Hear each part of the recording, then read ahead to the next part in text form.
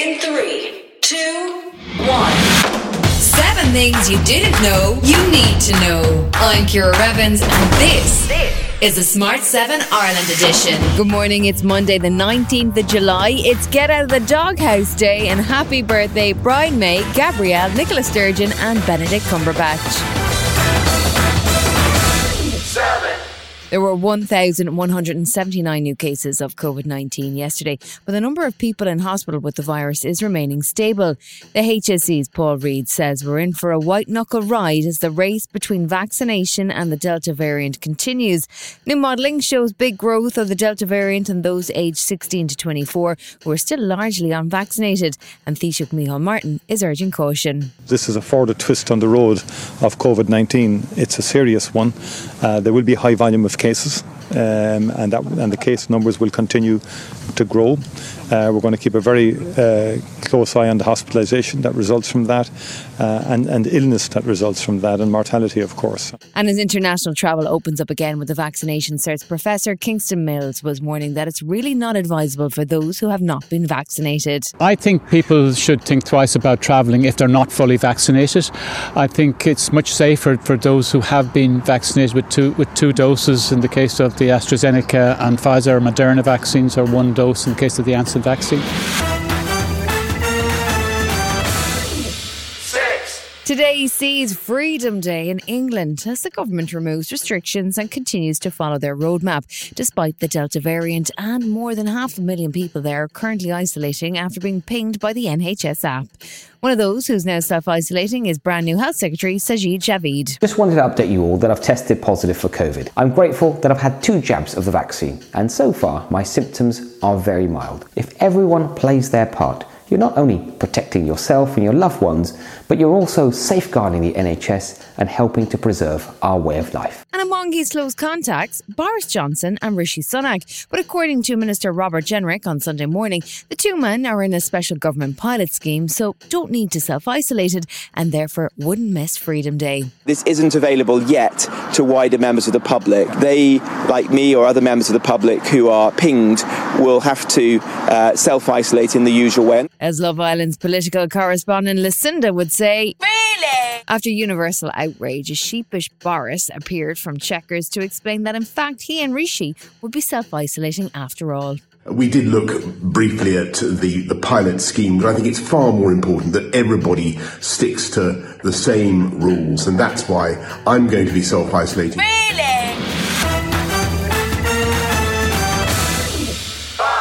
Even as we bask in sunny weather, Europe has been devastated by torrential rain and flash floods that have swept through Germany, Belgium, Holland, Austria and Switzerland.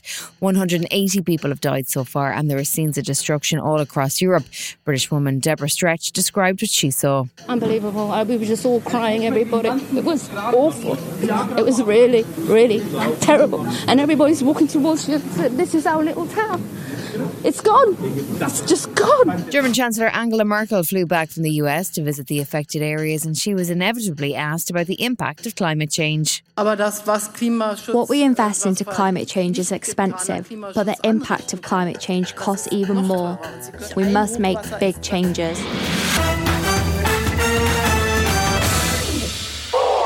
America's vaccination program has stalled, with many states close to 70% vaccinated, but with the case numbers climbing rapidly as the Delta variant surges among the unvaccinated, with Florida leading the way in new cases. Joe Biden and the White House have focused on anti-vaxxers and disinformation, particularly spread by Facebook. Joe didn't mince his words on Friday. Facebook sources pushed back on that, pointing out that 2 billion people have now seen positive information on COVID on their platform. But White House Press Secretary Jen Psaki says it's down to a small but vocal group. There's about 12 people who are producing 65% of anti-vaccine misinformation. All of them remain active on Facebook, despite some even being banned on other platforms, including ones that Facebook owns. Still to come on the Smart 7 Ireland edition, there's lots of drama at the British Grand Prix, and Richard E. Grant is enjoying being part of Loki. Ryan Reynolds here from Mint Mobile. With the price of just about everything going up during inflation, we thought we'd bring our prices down. So to help us, we brought in a reverse auctioneer, which is apparently a thing. Mint Mobile Unlimited Premium Wireless. How to get 30, 30, bit to get 30, bit to get 20, 20, 20, bit to get 20, 20, bit to get 15, 15, 15, 15, just $15 a month? Sold! Give it a try at mintmobile.com/switch. $45 up front for 3 months plus taxes and fees. Promo rate for new customers for limited time. Unlimited more than 40 gigabytes per month. Slows full terms at mintmobile.com. You're listening to the Smart 7 Ireland edition. If you're enjoying it, you might also like the original Smart 7. Just search and follow us on your favourite podcast platform.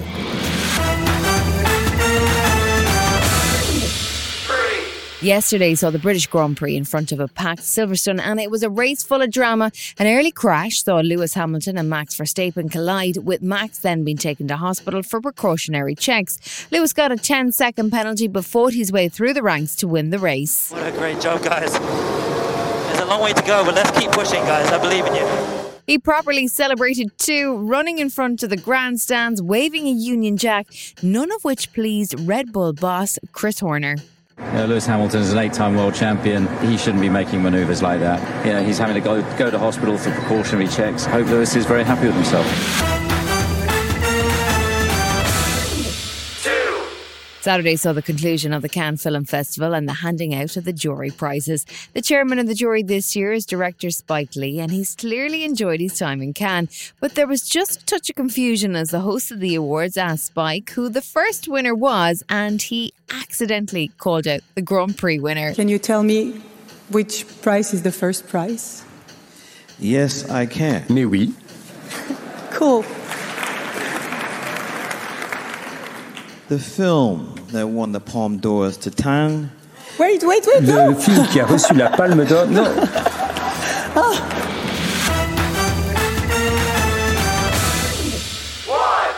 Without giving away any spoilers, Richard E. Grant guest stars in the Marvel show Loki. It's been a big hit on Disney Plus and has already had a second series greenlit.